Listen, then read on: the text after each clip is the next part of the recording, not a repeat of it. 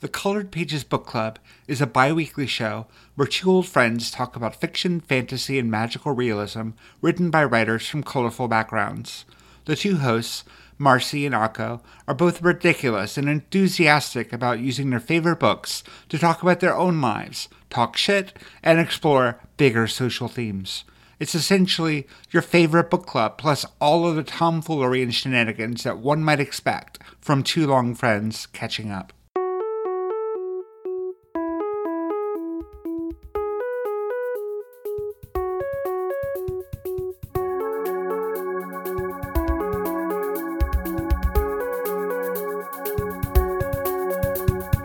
Hello and welcome to episode 124 of the Greater Than Code podcast. My name is Coraline Ada Emke. I'm joined today by my very good friend and wonderful individual, Jessica Kerr. Good morning. I am happy to be here today with Abdi Grimm. Good morning, and I am overjoyed to be here today with Janelle Klein. Everyone is very happy today, so I will be happy too. And I'm here with Jamie Hampton. Thanks, and I'm really excited to introduce our guest, Helen Needham. Helen is the founder of Me Decoded, which is an online platform where neurodivergent people can share their stories. Helen is autistic and is an advocate promoting the value of neurodivergent thinking. She's also currently a management consultant in financial services and a former and maybe current Java developer. Thanks for coming on the show, Helen. We're so happy to have you. Yeah, welcome. Thank you. I'm excited to join you guys and chatting about neurodiversity and seeing where it takes us. So, Helen, we always open the program with the standard copyrighted, trademarked, otherwise famous question. What is your superpower and how did you develop it? So I've been thinking long and hard about this one, and one of my superpowers, or the closest I get to a superpower, is being able to take abstract information and connect the dots and see things that other people don't see, which comes in really handy in my job. I've honed that over the years from trying to chase data around investment banks, seeing how it's transformed and how you can use it to bring about new insights and knowledge. And that sounds like it's really valuable. I can see the value of that as a developer. I'm curious about how that works as a management consultant. Like, do you have the opportunity to exercise that superpower in your day job today? Completely. So I get called in when the banks want to do something different. So it's usually where they need to figure something out. A lot of what I now do is help them to work out their strategies for bringing about business change, technological change, or organizational change. And going hunting for information, whether it's stored in a database or someone's brain, and being able to go on a treasure hunt across the organization, pull it together and inform a future strategy of how they can do things better, comes in pretty handy. So you can chase information across technology and people? Oh, to me, they're one and the same. It's just a different way of accessing information. And one, you write a SQL query, and the other one, you ask them questions. And a lot of what I do is trying to decode people. So I meet new people, and you spend your time trying to figure out and get information from them. And it's a bit like writing a query, working out what are the right questions to extract the information you need. And it's one and the same to me. To be clear, I once tried asking someone a question as a SQL query, and that doesn't really work very often, so I don't recommend doing that as a general practice. Yeah, no, probably not asking them for their select statement, but being able to translate that into English language. But it's still, what can you tell me about the work that you do? Tell me about the information you receive. Where does that information go? What changes do you make to it? And these are all very similar types of activities. So you're following the information through the business, through the technology and the people and in and out? Wow. Yes, because sometimes people will send you to go and speak to another person. Sometimes they will send you to a system. Sometimes it's a database or a document. Being able to extract information from each of those different sources and connect it together, it's pretty similar. When you start breaking it down into its component parts, it's just people take more work. So they tend to like to have small talk before they give you information. And that's the challenge for me. People don't have well-defined APIs either, do they? Oh, no. No. What you start finding is that when you start working out what motivates them, what their fears are, their aims and their ambitions, you can then start using that as a way to work out how best to interact. And so over the years, by decoding people, for me, that's how I connect with people, is not really by the social. It's more by the trying to understand who they are and what's the best way to ask questions.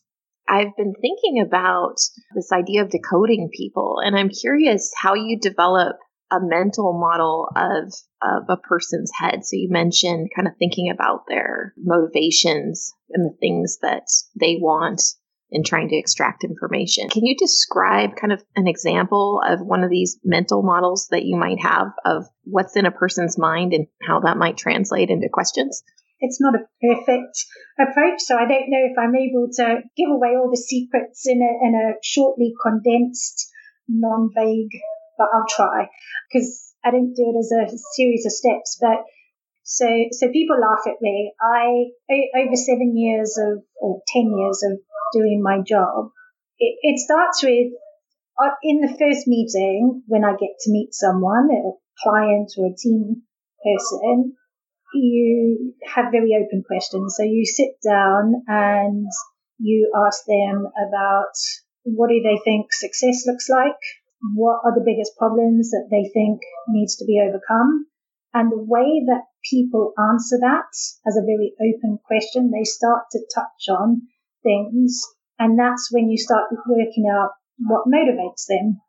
As you start doing that, you then start drilling further into the query, and you start asking contextual questions. So it's more how, and it's a very, like, from open questions into more targeted focused questions, and to understand more about them, the context and what they think of the context around them. Once you start getting that information, it's then working out which bits to explore further.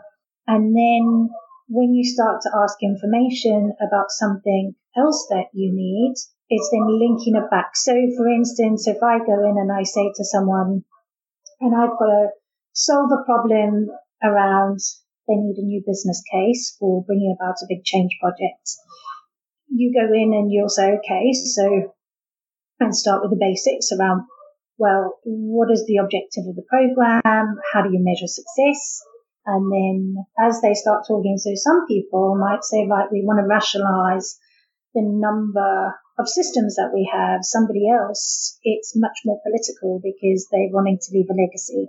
And how they answer a question gives you clue into their driving and motivation. And then that helps you to then frame your subsequent questions in a way that allows you to draw further to get to the information that you really need. So it's kind of almost phased sequencing of questions. I guess what I'm hearing you say is that when you're listening to these answers to these open-ended questions, that what you're listening for is a model of how that particular human is actually motivated and what is the undercurrent of what they really want, as opposed to the surface of what they say. And that once you build a mental model of how that human is actually motivated, you can get a better picture of how to be successful and what success really looks like. Because sometimes those motivations are about leaving a legacy or, some kind of undercurrent identity-driven thing is what the person actually wants. And when you're looking at trying to figure out what questions to ask and what to drill into, it sounds like you model it almost like a tree. So I start with these open-ended questions, and then I want to figure out what areas to drill down into and how to help these people be successful. But realizing as humans, they have these other kind of undercurrent motivations. And so you're trying to decode what those kind of undercurrent motivations are at the same time. Does that sound right? That's better articulated than I can say. Yes, that is right. And it's also, it's how you then phrase your question. So if you've got somebody who's very task orientated, you'd focus on tasks. If you are have somebody that's much more about people and talk about other people, then you will start asking them more questions around who are the key people you need to go and talk to, what are the key factors, can they make an introduction for you? And so that helps you to navigate what approach and questioning style is likely to work with them. So let's say two different people that you talk to give you dissonant information. One person tells you one thing and another person tells you another thing. How do you handle that? So that happens all the time. You present two different views and you bring it back, because a large part of and this is why people are harder to work with than databases, because there is that subjective element to it, and people will always choose what they want to tell you, either because they have a certain outcome that they want and, versus somebody else. So a lot of the time when you are going hunting for information, that is a big part of trying to work it out. And it took me a long time because, for when I first started work, I think I probably treated a lot of people like a database, and didn't really spend time thinking about the personal motivations. And I got a lot of pushback where people said, "Oh, you're a bit abrasive," or one person nicknamed me Wire Wool, because there was just no time that I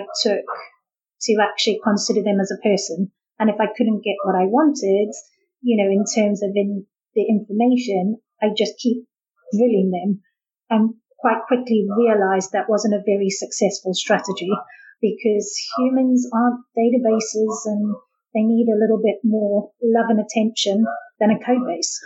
Helen, it strikes me that your approach is very structured and methodical, but also requires a great deal of empathy. I think in order to build a model of how someone is communicating, how someone is thinking about a problem, that requires a great deal of empathy. I'm very curious about the intersection of that requirement for empathy with your own experience with being neurodivergent.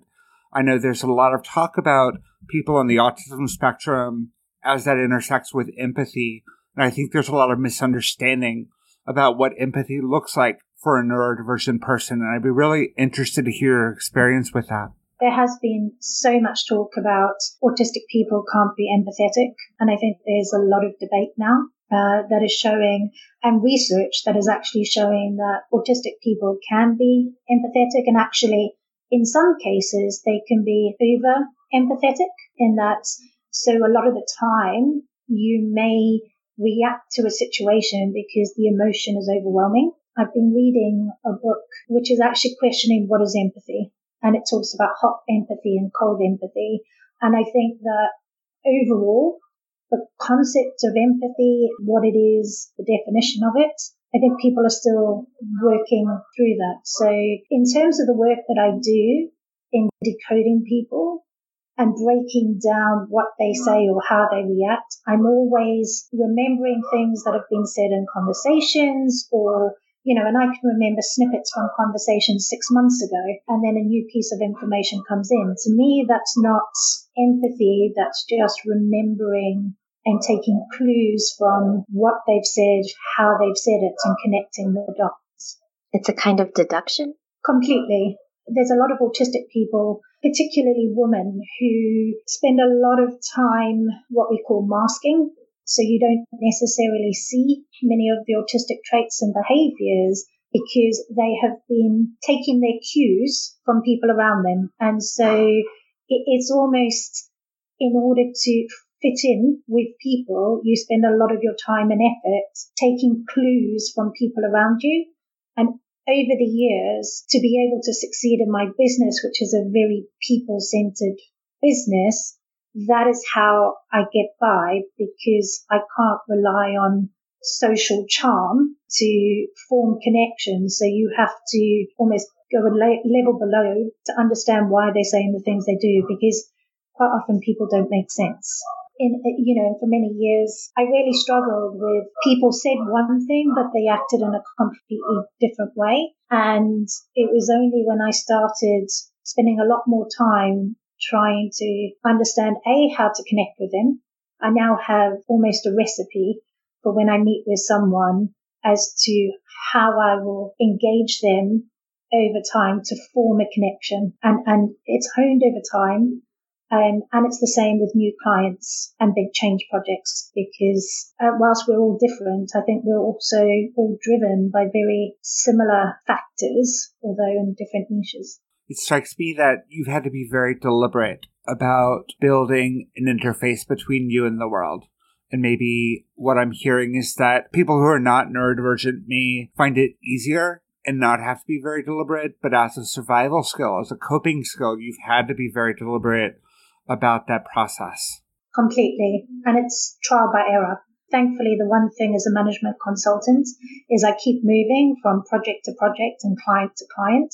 So it was a bit like Groundhog Day. You could start a project, you try out your new strategies. It failed. I guess, fail fast. That's definitely been a personal life lesson in that, it tends to make it to about 3 months. And then things weren't going quite so well. And so the next time you then add to your sets of strategies and you work on the people connectivity, because I can do the job, but quite often me and people tend to fall out, particularly in the workplace. So yeah, it is a very deliberate action, which is why new people, new situations or conflict situations can be so overwhelming, because it requires so much more mental energy. And just for me to get through the day job and just in general, I'm always thinking and going through various scenarios in my mind. That's got to be really emotionally difficult, too, of going through these experiences of feeling like disconnected and an outlier in these contexts, and being able to kind of take that in and go, I am special because of my skills and my way of seeing. I've had these coping techniques that I've learned to develop of coming up with ways to model things better so I can interact with the world. And I can take these experiences and these lessons learned to this new context and try these things. But in between that, you have to work through this emotional challenge of failure and learning and kind of accepting what happened in that context and moving forward. Can you talk a little bit about what that experience has been like, of kind of overcoming those hurdles and finding your strength in yourself? I only discovered that I was only diagnosed as autistic 2 years ago. So for much of my life at school, I was quite often ridiculed and bullied for being different. I was a nerd. As I went to university, the language changed. That's when I became a geek. Then going into the workplace, I kept thinking I was going to reinvent myself. And then you'd get the comments about being aloof or difficult or abrasive. And over about 15 years, I hadn't quite realized why. And I think the harder I tried, because outside of that environment, people know me as someone who's exceedingly funny, who's passionate, who's loyal, and it was a very different me. But in the workplace, I could just never bring that to bear. And I always seemed to be the person that everyone else went for lunch or kind of drinks together. And I'd sit there and go, well, but I would never be invited. And it would often take me 2 years in an organization when I'd made friends with one person who then introduced me to everybody else. And it's been a repetitive pattern of falling out with people, which is why the strategies came about. And I started to think and believe I was difficult and that I was unlikable and that I didn't belong. And the more I struggled, the more I started to be held back, and I became crippled with anxiety. And then 5 years ago, my son was diagnosed as autistic. We went through a very tough time with him because he was struggling in school. And then it was a bit of a light bulb, because the strategies that we were using for him and the things that he was struggling with, I'd inadvertently started realizing that actually I could bring more of that into my workplace, and that changed how I interacted with people. So instead of being confrontational in a working group or group meeting, which is just, I can't stand group meetings, and that's always where a lot of the tension comes. Now I get people to email me before a meeting, particularly with something new. So discovering that I was autistic, it suddenly, things made sense. And the strategies I built up just to not be difficult, turns out that are strategies that people who are autistic tend to use. And then you start to accept yourself and you start to realize I'm not difficult, I'm different. And actually all of the self-help books and the life coaching and the therapy and to try and become the social butterfly is just wasted effort, because that's not me. And it's about learning to accept who I am. And actually, if you're going to spring new information on me and I've gone in expecting you to follow one path and you suddenly veer off at 90 degrees, I'm probably not going to respond well. But if you send me it via email with set reasons why, then I'm more open to discuss. And so that is now how things have changed for me, and realize that the coping strategies that I had to understand people is what actually makes me really good at my job. The things that were preventing me from fully bringing that to bear, which is social engagement, I've outsourced to one of the sociable team members in my team. So realizing that actually I don't need to do it all myself. And if I need someone to be sociable, we have scheduled social slots, and I get somebody else in my team to sort out my team socializations for me so that we have a way of making that happen. That's really great. So you can find people that are good at those particular skills and that you can also interface well with, and that can have an understanding of how you work. And then in the same process of building mental models of these different people, you can understand kind of the different capabilities on your team and how you can work together to be successful, and to see yourself as this human that is different. And by being different brings a lot of unique capabilities to the table that others don't necessarily have. And that's really special. Like, you contribute something really special. Completely. I think realizing that we accept that different people specialize in different professions. So, some people become tree surgeons, some people become heart surgeons. They each employ different skills, but we expect everybody to have the same types of social skills. And the reality, when you start to realize that actually social skills is as much of a specialist skill as data analysis. And actually, you partner someone with very good social skills and someone with data analysis skills, and between you collaborate to achieve something so much greater. And this has now allowed me, I now manage teams of up to 30 people, which I never thought would ever happen. And my deputies get an opportunity to be part of conversations with senior clients, or as a management consultant, there's a lot of business development. I don't want to do that. I know what needs to be done, but I don't want to go and sit and wine and dine a client I don't know.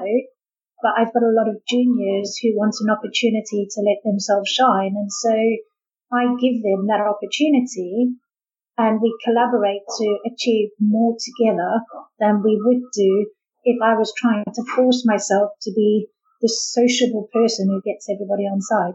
I think a lot of what you just said about understanding yourself was really beautiful. And one of the things that was really striking to me was what you said about like having these coping strategies that you were kind of already doing, and then discovering that these were coping strategies that autistic people use. And so I think that it's really interesting that you developed some of the same strategies like on your own. And I guess what my question is like, what was it like for you when you were first starting to kind of interface with the rest of this community as a whole?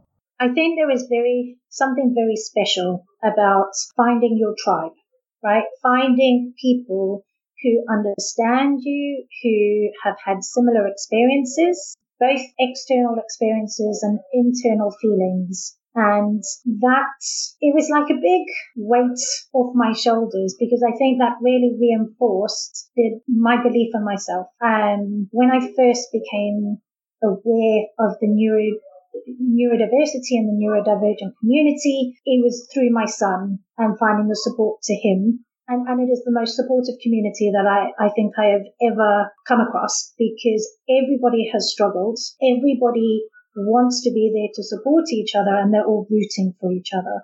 As I became more in touch with other people who are neurodivergent, so that includes people who are dyslexic, dyspraxic, have ADHD, bipolar, OCD, I started to realize that there was a very common theme, and that was so many people had a very negative self-image from having grown up, particularly if they were diagnosed later in life, where they'd refer themselves or they'd been told they were stupid, lazy, clumsy, weird, and they had struggled not knowing why. And then they'd been diagnosed and realized why they'd been struggling for so long, and then seen them transform their personal self-view. And for me, finding a community going through that process as we start to understand ourselves better and understand that in order to find our place in the world, it's not necessarily about changing who we are. It's about working with the world around us to say, what can we do differently to bring out the best in who we already are? And that has been the most empowering thing for me, particularly when I've been able to help people who are going through that journey now. And that's what Me Decoded is. It's a community of people finding themselves, sharing their stories, which then encourages other people to own who they are. And if they have been struggling with a negative self-image, realizing that actually there are positives and there are people who are succeeding and who understand you. I think it's so important to bring those stories to a broader audience too. I remember a thing that happened to me recently. I was at our technology summit, and a young woman in college, maybe 20 years old, was talking to me about something, and I really needed a cigarette. I'm a smoker, but I'm also someone with bipolar, and smoking is one of the tools that I have in my toolbox for mood regulation. So I kind of apologized to her. I was like, can we please take this conversation outside so I can have a cigarette? And I was like, I'm sorry. I know smoking is bad, but this is the reason that I do it, or part of the reason I do it. And she lit up. She was like, oh my God, you're bipolar too.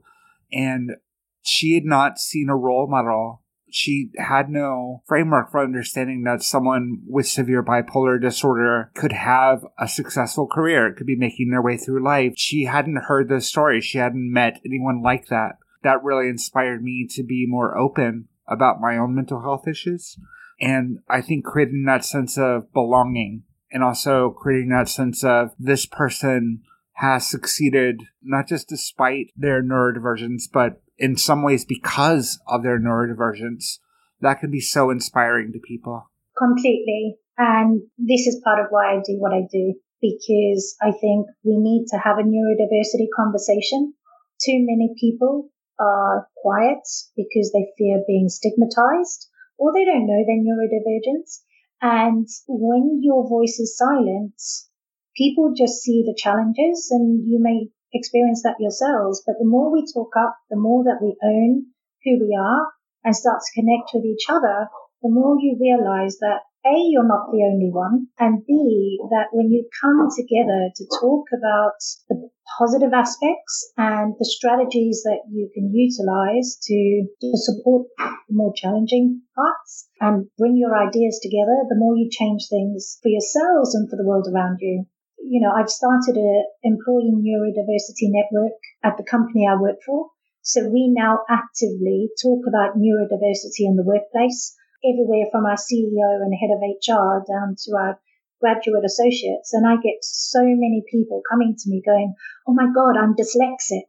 It's so amazing to see us having an open conversation. I had somebody come to me last week and excitedly tell me she has OCD. My mum is bipolar as well. And, we have conversations where it just changes the whole light of it. And there are tough times. We can't ignore the tough times. But there are so many other things that are just amazing that we can embrace and tap into by allowing ourselves to be us without the social obstacles that can prevent us from bringing that to the world around us. The social obstacles, like you're not supposed to talk about these things? So social obstacles, where do I start? So there are a lot. No, sorry, Jessica, it's not a... Well, that's a clue that I'm going to learn something. Yeah, and But if we think about it, when you recruit people into jobs, it's quite often an interview. That's a test of your social skills. If somebody comes into the office and, they don't look you in the eye, they instantly, you may assume that they're not trustworthy.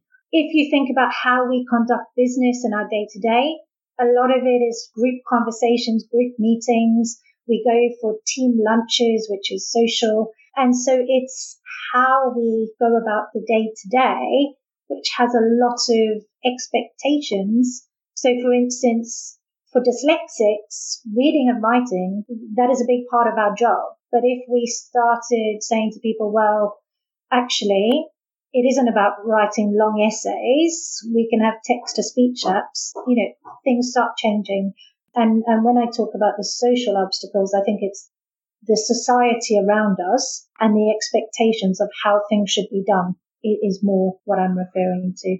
Thank you. So I have a bit of a follow-up to that. There is a conversation in the industry now about paying more attention, like in interviews particularly, interviewing candidates, not just looking at the technical skills, not just looking at that they know the right buzzwords and things like that, but also paying attention to their EQ, their emotional intelligence and that kind of thing. And, because we're starting to recognize that working together, the people and their relationships are the thing that actually makes the team succeed. How do we do that? How do we put more focus on that without accidentally excluding neurodivergent people because they may relate differently or whatnot? It comes down to what do we mean by EQ? And in terms of assessing people from that, quite often I find that if you could have a open question and dialogue in an interview where somebody comes forward and says, actually, I'm autistic, and you have a conversation which says, okay, so what strategies do you need to, work for you in the workplace? How do you best work, right? And a great example that I had is that one of the contributors on Me Decoded talked about she went into a new job with an investment bank. They took time to understand who she was as an individual. And I think that when we structure our interviews to think about different people's needs and create a safe space in which somebody can say, I am autistic and this is what works best for me. And you encourage that two-way dialogue without fear of being judged or stigmatized, that changes the conversation, and there are ways in which you can do that. Because if you send to somebody who's to say, right, you can share some of the questions that you want to discuss in an interview ahead of time. So it allows their brains to prep for what you want to talk about. And you will be much more successful in having that conversation as opposed to just trying to surprise them on the fly, which to me shows a lack of EQ on the interviewer's part, thinking that everybody is sociable and will respond that way. That kind of awareness of self-awareness of this is what works for me, this is how I interact with people, and this is what I'm really good at, and this is what is expensive for me in processing. That's what I want in a coworker. I want to be able to talk openly about how can we collaborate well together. That is a kind of EQ. Yeah. And that's why I say different people have different definitions for EQ and what it is. And I do think that where you can talk about who you are and have an open dialogue with your team members about how to work successfully and collaborate. And it may not be about, I'm always going to understand you, but it's being brave enough to go, do you know what? In these situations, I'm probably not going to be the most collaborative, right? Or considerate of your needs and your points of view. You ask people if they have a guide. Do you mean like a manual? Oh, I think everyone should come with a how-to guide. Is that what Me Decoded is about? There is parts of that. Absolutely. Kind of Dummies 101 for Helen Needham. I think everybody should do. It's you can tell I'm getting all excited about this now because I think the world would be so different if everybody, just as you start working, creates a how-to guide so we take the guesswork out of teamwork. It would be amazing. You could put it on your employee network and you go, here's my 10 rules for working with me. On Me Decoded, you'll actually find my 10 rules under the Working With Me. And it's a series that I've had other people trying to do. And what you realize is that the more you do this, the more that you start to share it with each other, the more that it facilitates these types of conversations. And it's actually workplace adjustment passports is one of the things that is quite often utilized for people who are neurodivergent in the workplace. But for me, I don't want it just to be people who are neurodivergent, because that's the whole stigma thing, right? You come with a special. Everybody needs help. Everybody has a different way of working. Everybody has things that works for them or doesn't. So if we all started writing that down, kind of our help guides, amazing. Actually, where I work at Stitch Fix, we do that for new managers. So when our new manager is hired, actually one of their take-home assignments for the interview process is actually doing a small slide deck about their strengths and weaknesses and their preferences for interpersonal communication.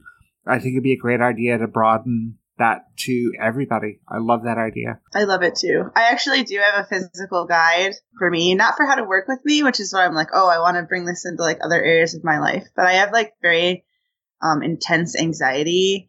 And I actually do have like a physical like paper guide that's like, if I'm having a panic attack, because like if you've never been around me when I'm having a panic attack, it can be very scary. Like I've had people be like, I'll call an ambulance for you because you're obviously having like a medical emergency right now. And so like I literally have like, these are the things you should not do because they will make it worse. These are the things that you could do that will like not make it worse. And I find that really helpful, especially like in a state where I like can't communicate those things. Like I've only ever thought about that and like, this is a particular specific problem I have that I want to educate people about. But I love the idea of like, this is just what I do in my life that I want to educate people about. Helen, would you mind sharing just a few points from your guide to give it some examples? Please. So one of the things is around picking your moments. If somebody is going to bring a new idea to me, there are some signs to look out for. If I've got a deadline the next day, that's not the moment. And so because I'm likely to react quite negatively, what I tend to suggest to people is if it's slightly left field, buy me a coffee and gently broach it to me on a coffee and then follow up with further details. If it's completely kind of new, give me pre-warning and pre-book a time slot and probably bring me some chocolates just to change the rules of the meeting. So quite often, if I don't want to be in a work mode, then we need to go outside of the office if it's considering something new, because then you've changed your environment. So picking your moments, choosing the environment are key things, and just learning and to judge my anxiety levels, because if I'm highly anxious, and I do have anxiety quite a lot, which cycles, don't come to me in an anxious moment, probably wait a day when I'm more under control. That's one. I think the other one is also allowing me to go through what I call the hurricane process, is that when I'm in a new situation or I've got a new challenge, what I do is I go into fact-finding mode.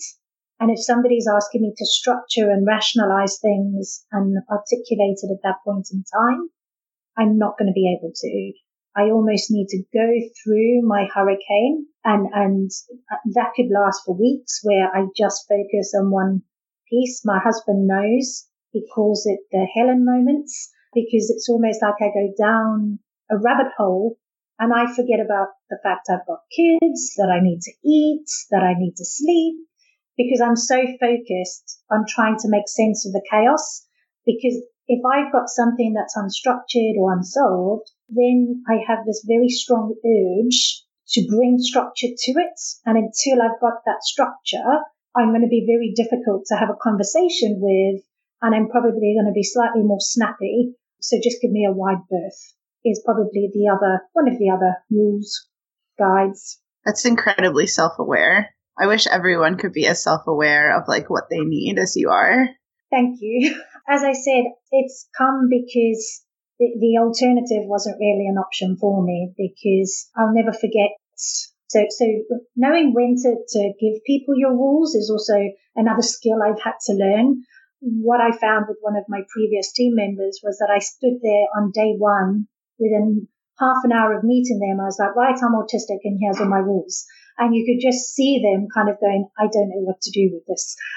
There is a lot of having to test and recalibrate. And over the years, because the fallout from when it goes wrong has been so severe, that actually you become forced to become quite self-aware.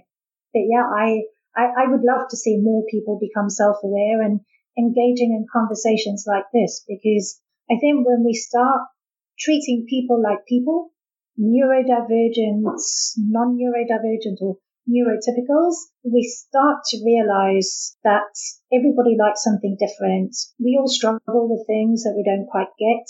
I know there's a lot of people that may struggle with some components, and when we start feeling comfortable enough to talk about what we're struggling with, what we need to be successful, I think that really helps us all. So I'd love to see that. I'd like to ask more about Me Decoded. We kind of just started to get into it, but I'd love to hear about a little bit what you're trying to accomplish with it and how you decided to start it. Yeah. Me Decoded, quite simply, it's a place where anybody could write a blog and post, subject to me reviewing it, because I think sometimes some of the things people want to post about may not be quite relevant or appropriate. So I've had to date, I think, about 30 different contributors who are neurodivergent, so dyslexic, dyspraxic, hyperlexic, bipolar, autistic, have ADHD, where they share their stories or experiences or insights that are relevant to neurodiversity. So challenges they faced in the workplace, how they've overcome that, their personal experience of life before and after diagnosis and the diagnosis process. I had somebody who wrote about the challenges of open plan offices and why that didn't allow them to be their most productive place. So the whole mandate is that I want to bring together a community of neurodivergent people and allies who are given a glimpse as to what it is like to be neurodivergent, the things we struggle with, the things that we feel that we're really good at, the changes that we want to see in the world, how better to work with us, and to champion companies and organizations that are helping to make this possible so that we can collectively raise awareness about neurodiversity and get people to understand some of the things that we potentially haven't had an opportunity to share with the world. And what's been quite interesting and unexpected is the number of people who have come across Me Decoded and then found the strength to share their own story and make sense of their diagnosis. So I've had 2 or 3 people who went through the diagnosis process and had wrote about their experience on Me Decoded, which then gave them the courage to open up to their families. So that's in essence what it is. And I'm always looking for new people to write stories, to share their experiences, to add to the collective knowledge that we have on the site. At the end of every episode, we take a moment to reflect on the conversation that we've had and maybe highlight things that really resonated with us or things that we want to think about or act on as a result of the conversation. Who would like to go first? I could go.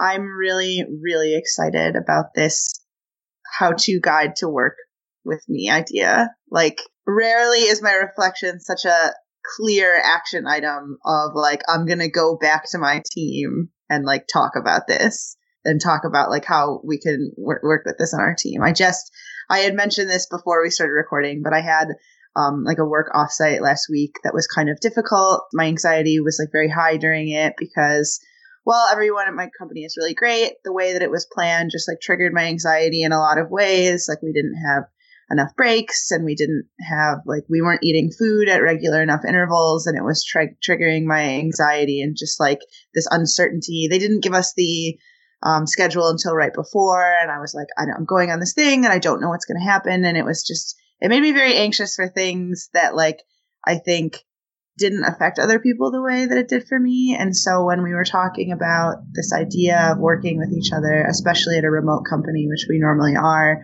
I think there's huge value in being able to say, like, these are the things that like I need to prioritize, and be able to compare that to like, these are the things that someone else needs to prioritize, and use that as a way to really connect with people on like in a way that's safe. And then because of that, probably in a way that's like deeper. So I'm really excited about that idea. Thank you.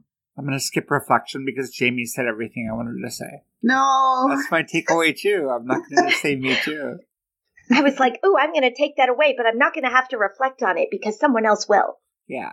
That's actually a little bit why I was like, I'll go first. Put that in your guide.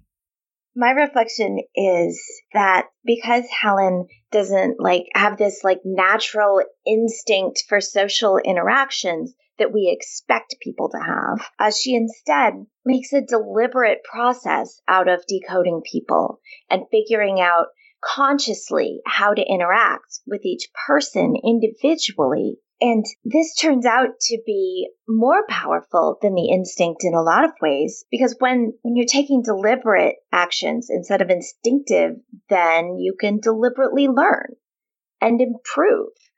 It's much harder to grow your instincts to be more accurate than to grow conscious deliberation. Sometimes when the default option isn't an option, you find a better option. The one thing that I jotted down was just the thing about it's not about changing who you are. It's about working with the world while you still are who you are. I think it's really easy for me to relate to this experience of feeling different, feeling rejected by the world, and having to figure out my own anchor, my own center of gravity, and feeling proud and excited about being me. The experience of hurricane, of being so obsessed with trying to figure something out, figure out a problem, is like the story of my life. And the challenges that come with, in my case, the obsession with a research problem, and being excited by the progress of continually increasing clarity that never really ends, being obsessed with a hurricane such that it becomes harder and harder to engage with the world the more different I become through that process. At the same time, I look at myself and the things I've been able to discover and do in being able to take in that hurricane, to be able to process the hurricane, to see those connections. I feel like I have a similar gift that you do with being able to like take in all these inputs and find the connections and all the things in a capacity that the vast majority of humans can't necessarily do.